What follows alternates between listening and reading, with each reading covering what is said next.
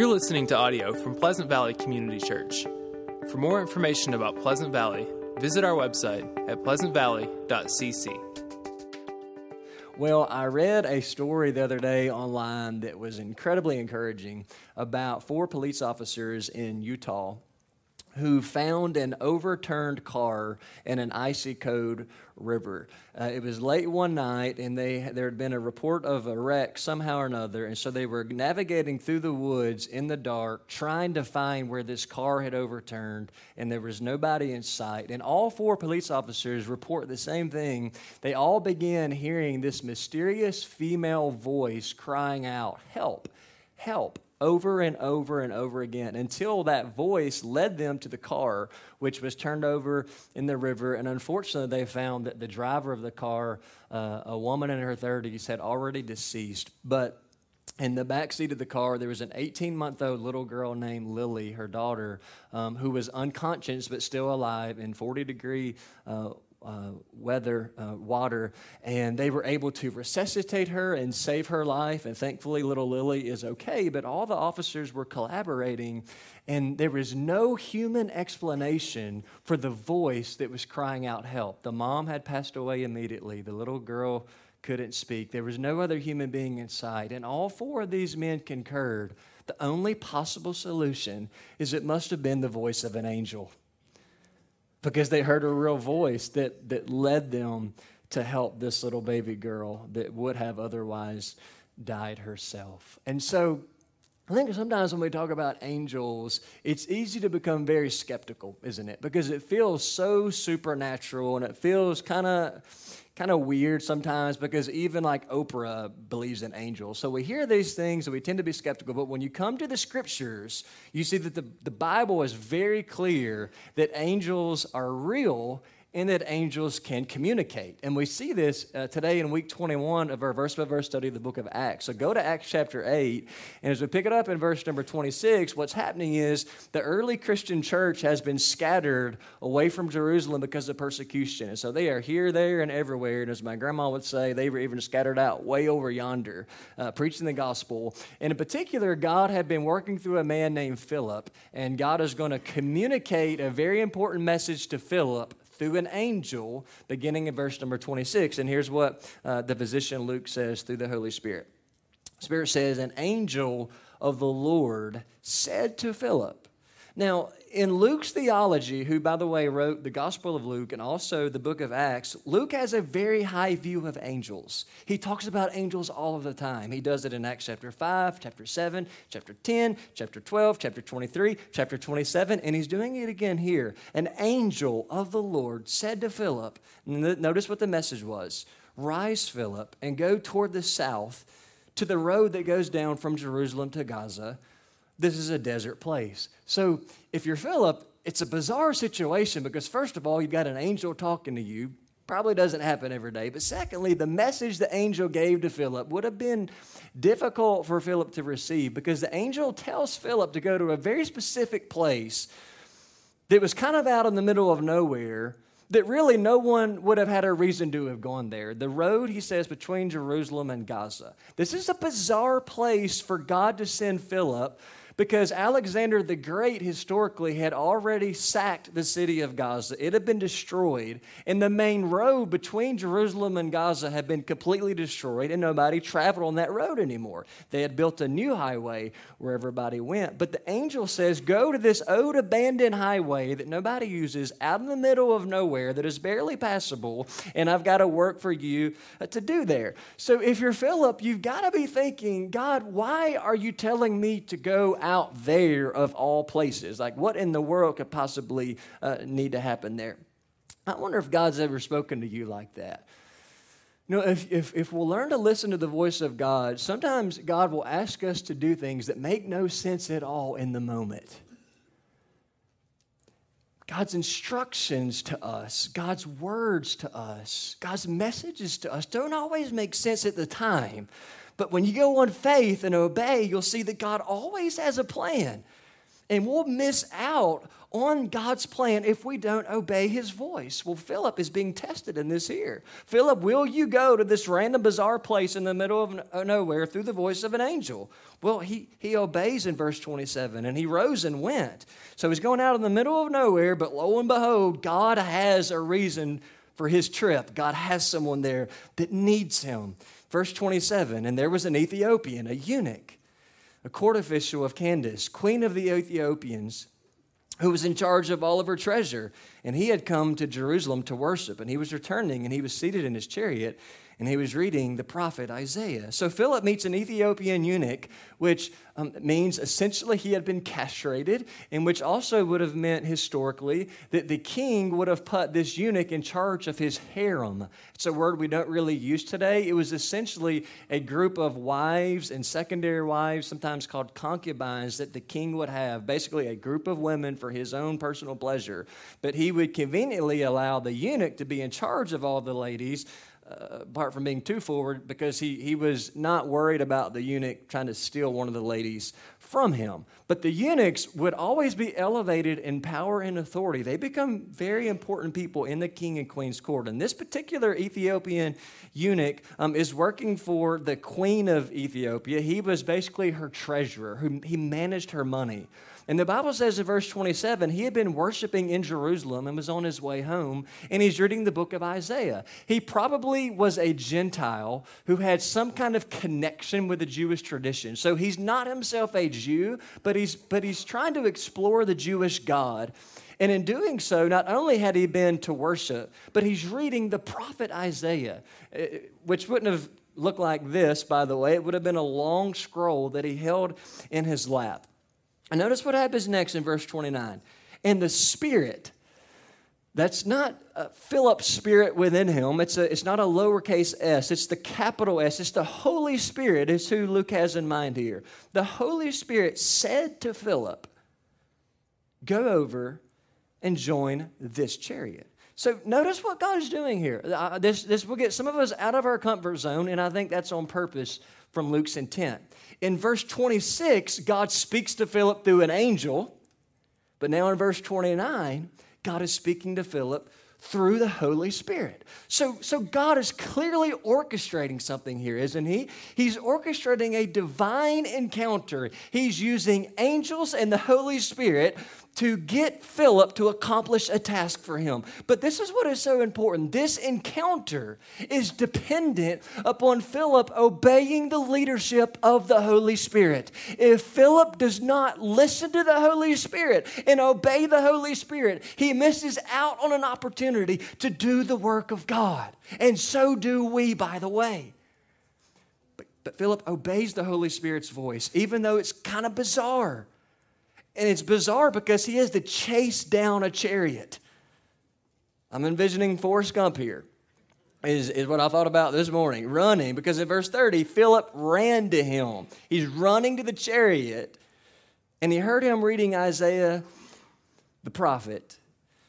And then he asked him, he said, do you understand what you are reading? So the text doesn't say this, but I think Philip, it's like he knows God's got him there for a reason. And he's like, okay, here's a dude. Clearly, this is who I'm supposed to talk to. Do you understand what you're reading?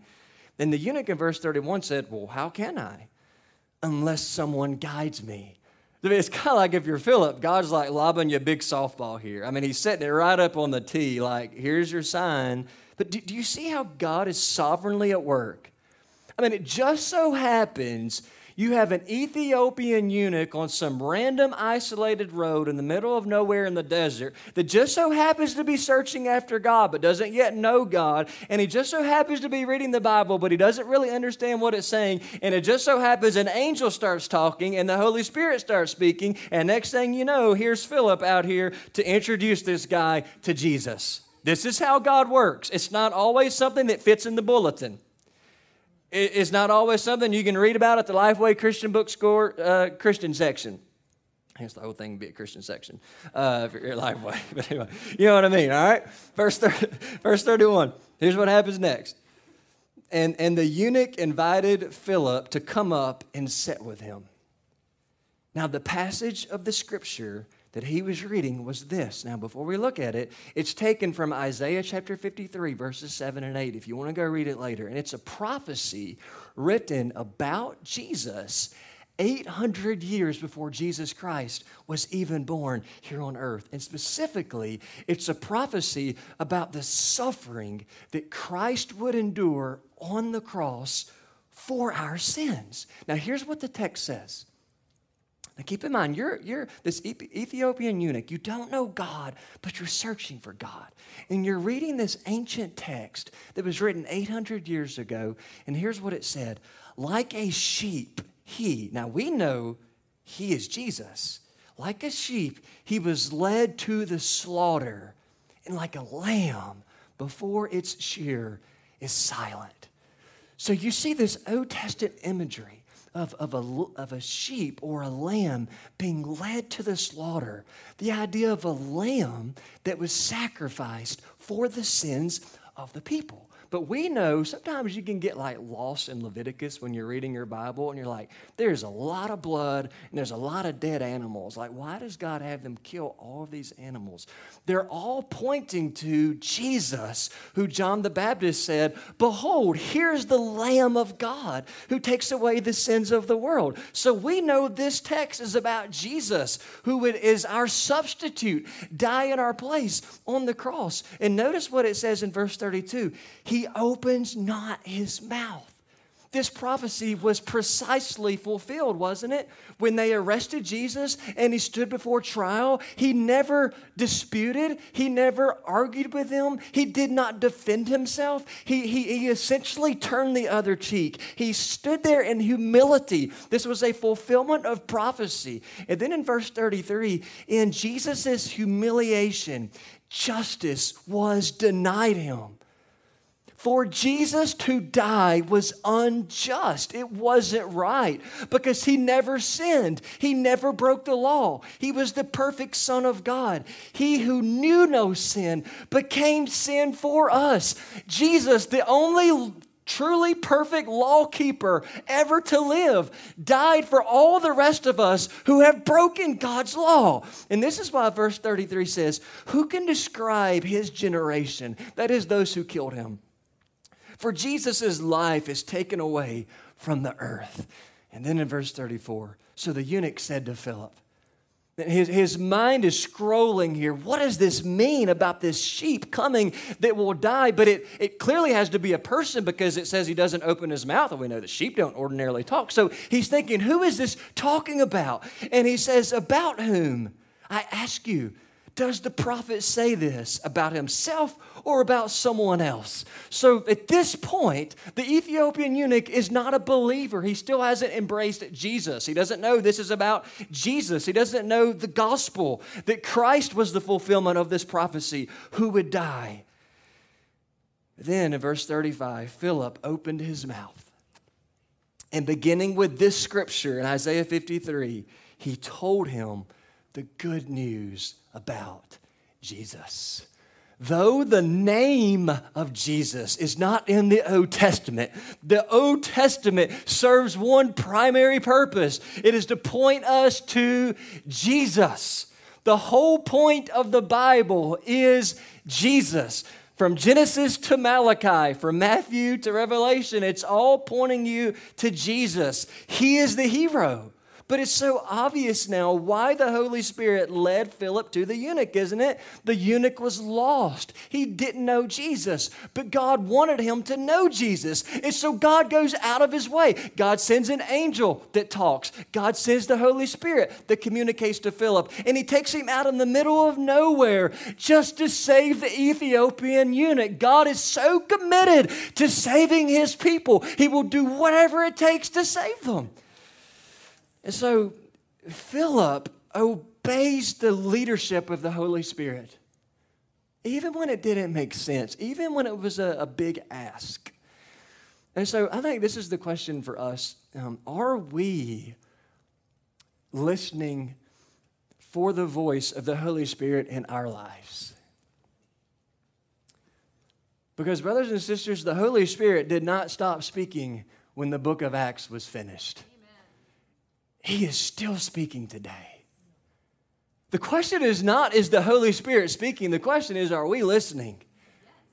Are you, are we sensitive to the leadership of the Holy Spirit? Because when we're not, we are missing out on incredible opportunities to do the work of God. So Brandon mentioned our trip, and we heard a story from one of the brothers there who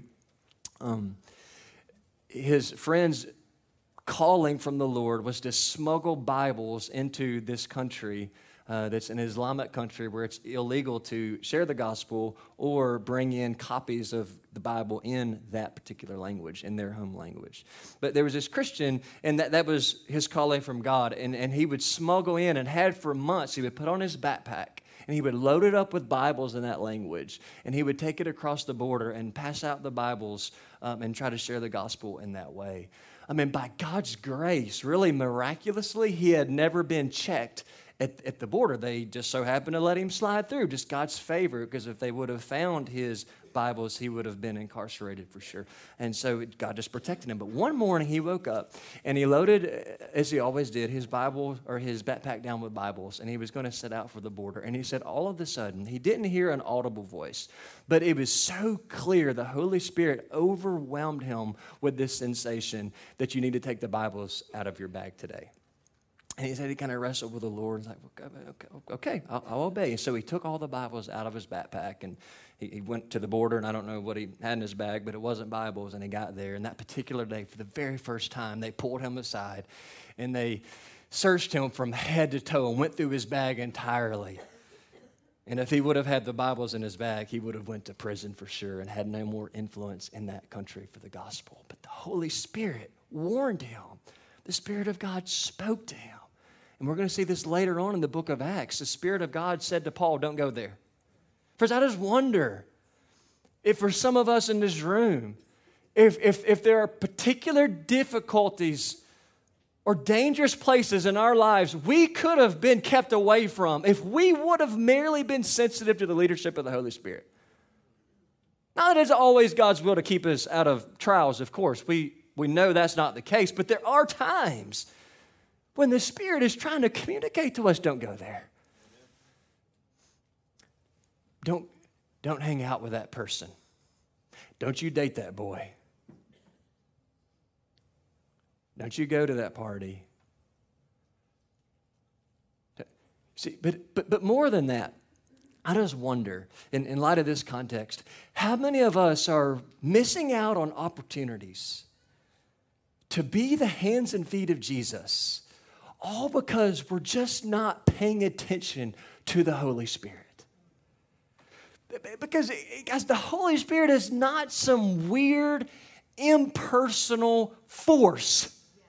He is a person, which means he has a personality, which means he has a voice, which means he communicates, because he's not some freaky third cousin to Jesus. He's God, and he loves you. And he loves the world. And he's orchestrating us on mission to reach the world. And there are Ethiopian eunuchs everywhere.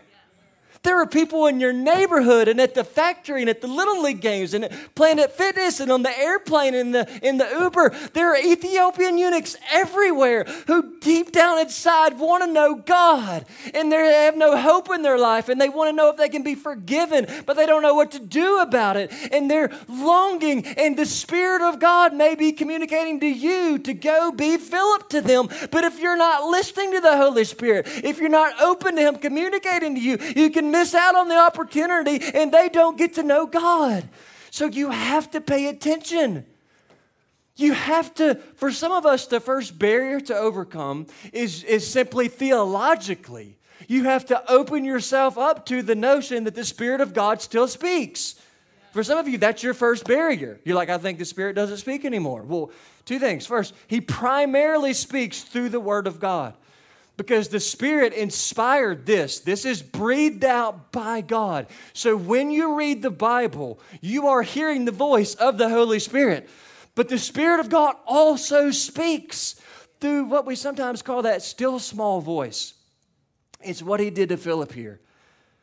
It's what he did to that brother in Africa. It's the Spirit of God in a sometimes more subjective kind of way, leading us, nudging us, guiding us, prompting us. Sometimes bringing people to your mind out of the middle of nowhere. Bringing ideas to your mind. Like, where did that come from? Maybe bringing a passage of Scripture to your mind, and you turn there and it deeply encourages you. But the Spirit of God is communicating to His people. But the problem is, it's hard for us because most of us have so much noise in our lives. And the noise drowns out the still small voice of God. And I think we've kind of lost the discipline of listening. Not just in interpersonal relationships, though most of us, myself included, could grow tremendously in just doing a lot less talking and much more listening. That won't just improve your interpersonal relationships, but your relationship with God. I fear, friends, and I am chief among the guilty, sometimes we're so busy talking to God, we forget to listen to God.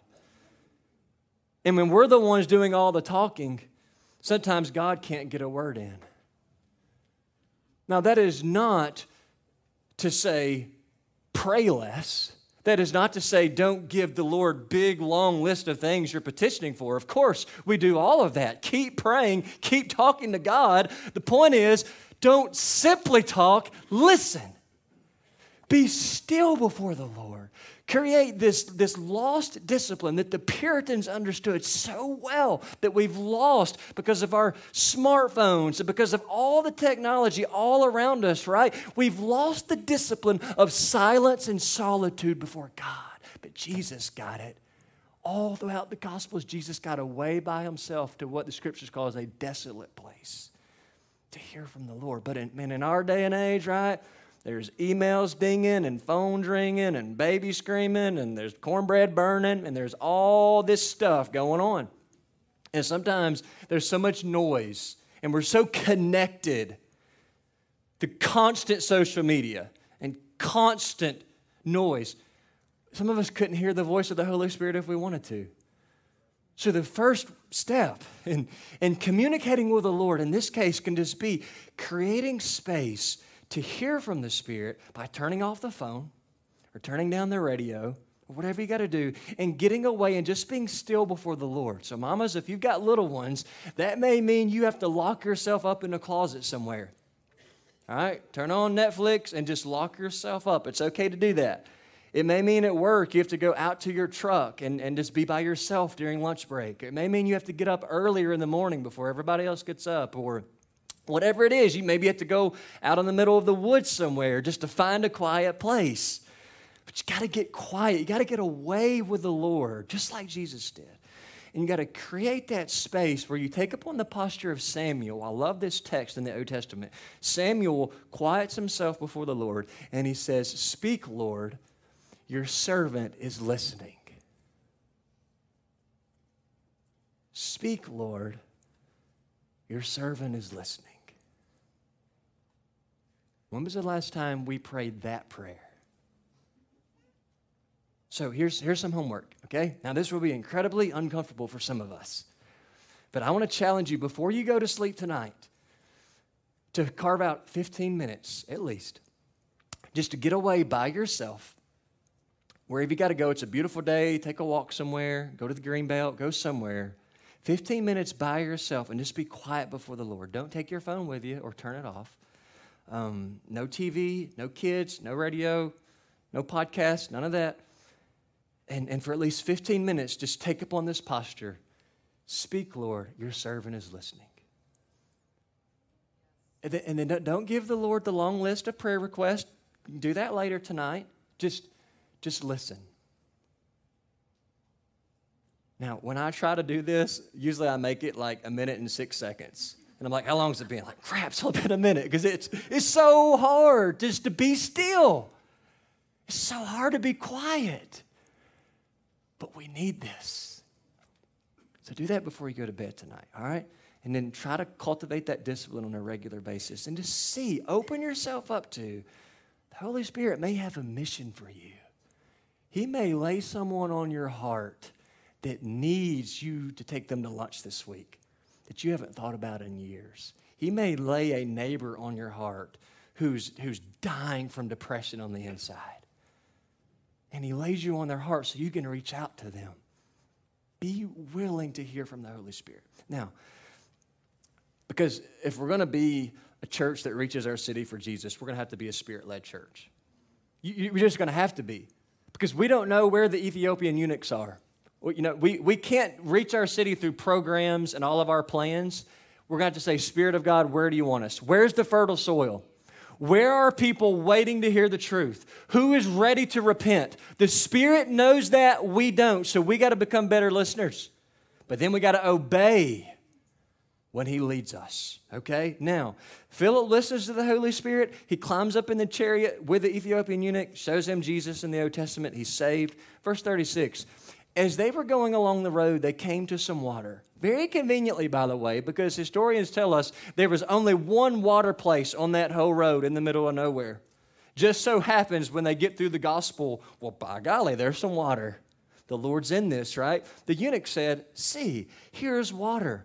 What prevents me from being baptized? Now, verse 37 may not be in the version of the Bible you have in your lap. It's actually not in the ESV.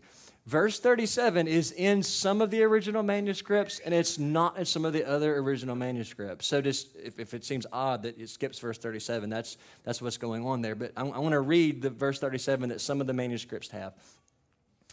And Philip said, so the question was, can I be baptized? Philip said, if you believe with all your heart, you may. And he replied, I believe that Jesus Christ is the Son of God. And then I love what happens next. He commanded the chariot to stop, and they both went down into the water, Philip and the eunuch, and he baptized him. And when they came up out of the water, the Spirit of the Lord carried Philip away, and the eunuch saw him no more and went on his way rejoicing. This shows you something about the work of the Spirit. Sometimes he has a very particular task for us. The Spirit led Philip in the middle of the desert to lead this guy to Christ. When the guy believes in Jesus and is baptized, the Spirit carries him away. He, as it were, almost like raptures him out of there. The assignment is over. The Spirit didn't lead him there for the next 2 years with this guy. He took him in, he took him out. So part of learning to listen to the Spirit isn't just knowing when to go in, it's knowing when to leave. It's knowing when to move on from this relationship to another one in evangelism or discipleship. It's learning God may have had you in a ministry for a season, and the Spirit is saying, my assignment for you here is over. It's time to move on to something else. You see, the Spirit doesn't always keep you in the same place forever. So you have to be sensitive to his leadership. But what we see here in the text is the normative practice of the New Testament. And here's the normative practice. Someone places their faith in Jesus Christ and they are saved and they are baptized right then and there. This is what happened in Acts chapter 2 at the founding of the church at Pentecost. Peter preaches the gospel, 3,000 people are saved, and they're all baptized, from what we can tell, that very same day. This is the way God worked in the New Testament. So the eunuch becomes a Christian. He believes in Jesus. They come to a body of water, and he says, well, here's water. What prevents me from being baptized? So here's how we're going to conclude. 3 very simple, basic questions that I want all of us to answer for ourselves. I don't want you to answer this question for the person beside you or your kids or your husband or whatever. Just answer it for yourself. First question is this, from this text. Do you believe that Jesus is the Son of God? Do you believe? Not does your friend believe. Not does the person that you've been praying for believe. Do you believe that Jesus is the Son of God? Because in verse 36, the eunuch says, can I be baptized? And Philip says in verse 37, if you believe, that is first base. If you believe with all your heart, you may. And then he said, I believe that Jesus Christ is the Son of God. So I ask you, do you believe that Jesus is the Son of God? Kids, not does your mom or dad believe. Do you believe? Not does your best friend believe. Do you believe that Jesus is the Son of God? Do you believe that Jesus died on the cross and was raised from the dead? And that only by turning from your sins and believing in Jesus, you can be saved? That you can't earn your way into heaven. You can't be good enough to go to heaven. It is faith in Jesus Christ alone. He is the only way. Jesus plus nothing equals salvation. Do you believe that? Is all of your hope in Jesus Christ alone? Have you been saved? If the answer is no, or I'm not sure, then today is the day of salvation. Believe upon the Lord Jesus Christ and you will be saved. For all who call upon His name will be saved. Romans 10:13. So if you have been saved, if you have believed in Jesus as the Son of God and only Savior, the second question is, have you been baptized? These are the most fundamental questions straight out of the New Testament. Have you been baptized? Because for a Christian that's truly been saved, baptism is not an option, it is a command. In the New Testament, the evidence is overwhelming that there is no such thing as a non-baptized Christian. For a Christian not to be baptized in the Bible would be the equivalent of Johnny Cash doing a concert wearing rainbow colors. Like he's only going to do it in black. There's no such thing in the Bible's understanding of Christianity that you can be a Christian and not, therefore, be baptized. This is why there are so many passages in the Bible where salvation and baptism are spoken about in the same sentence. They go hand in hand. The biblical writer simply can't imagine a true born-again Christian who's not been publicly baptized. So this is why we see in Acts chapter 2, verse 38, at Pentecost, Peter said to them, this is the first sermon that gave birth to the church, right? So it's pivotal. He says, repent and be baptized, every one of you, in the name of Jesus for the forgiveness of your sins, and you receive the gift of the Holy Spirit. So Peter says one of the evidences of true repentance is that you will be baptized. Now, that verse does not mean that baptism saves us. From the rest of the clear teaching of the New Testament, we know we're saved by faith in Jesus alone. Baptism doesn't save, but it does mean that the Bible does not have a category for a person who says, I believe in Jesus, but a person who will not then identify with Jesus in baptism. So baptism is the Christian's initial public profession of faith in Jesus. Now, here's probably where we are in our context. Some of us were probably baptized as kids. Maybe you were even sprinkled as an infant. Maybe you were baptized as a young person at a vacation Bible school or something like that. And it's possible that when that happened to you, whether as an infant or as a young person or maybe even as a teenager or young adult for that matter, that you really had not been saved at that point. Like at that point, you really had not believed in Jesus in your heart and understood the gospel. Maybe you did it just because mom and dad kind of made you. Maybe you did it because your big brother did it, because all the other kids. But you really didn't understand the gospel. You truly hadn't repented of your sins and been saved. If that happened to you, you didn't get baptized. You just got wet, which is two very different things. Because true biblical baptism is only after you truly accept Christ and are saved. So there are probably some of us in this room who got wet years ago, but we didn't actually get saved until maybe after high school or college or later on in life. Some of you, probably in the last year, you've actually become a Christian. Like you've really had your eyes open to the gospel and you're like, man, I'm not who I used to be. Like I got baptized years ago, but I'm Jesus has changed me now. And so that's you. You don't need to be rebaptized. There is no such thing as rebaptism. You need to be baptized for the first time. Because if you went under the water or were sprinkled before truly being converted, again, that wasn't baptism. We just got wet. And so here's kind of where we are. If we claim to be Christians, but we've not been baptized biblically, that is after conversion, we are in a real sense denying Christ.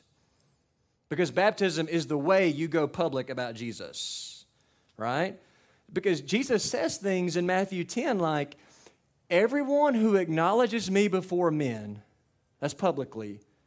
This is why we don't do ordinarily private baptisms, because he says, everyone who acknowledges me before men, I will acknowledge before my Father in heaven. But then he says, but if you deny me before men, that is, if you are ashamed of me before men, then I will deny you before my Father who is in heaven. And so the clearest way in the New Testament you go public about your relationship with Jesus is not by upgrading or changing your Facebook status. Although if you want to put in a relationship with Jesus, you can do that. But that's not the primary way. The way you identify with Jesus is by being baptized in front of the body of Christ. So the three questions for today are, do you believe that Jesus is the Son of God? Number one. Number two, have you been baptized? And if the answer is no, you're like, I believe in Jesus, I think I've been saved, but I haven't been baptized after that, then here's the third question. The third question is, here is water. What prevents you from being baptized? Like, it is right here. And it's wet, obviously.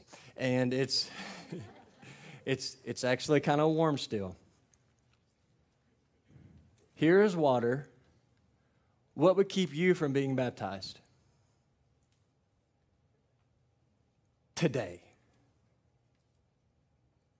So if God has spoken to you today, and you're like, man, I'm saved, I think, but I've not been biblically baptized, we're going to make this as simple as we possibly can for you to obey Jesus. What would keep you from obeying Jesus today? Not in 2 weeks from now. Not after you've emotionally prepared for it for a month. Not after you put on just the right clothes to get wet in. But what would keep you from obeying Jesus today? Because here is water. I think sometimes for baptism, we almost talk ourselves out of it. But the best way to obey Jesus is just to obey him right now.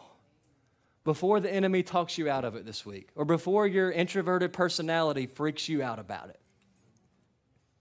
If the Spirit of God has pricked your heart today or spoken to you, whether you're young or old or somewhere in between, whether you think people in the church will be shocked if I get baptized, it is better to obey God than man.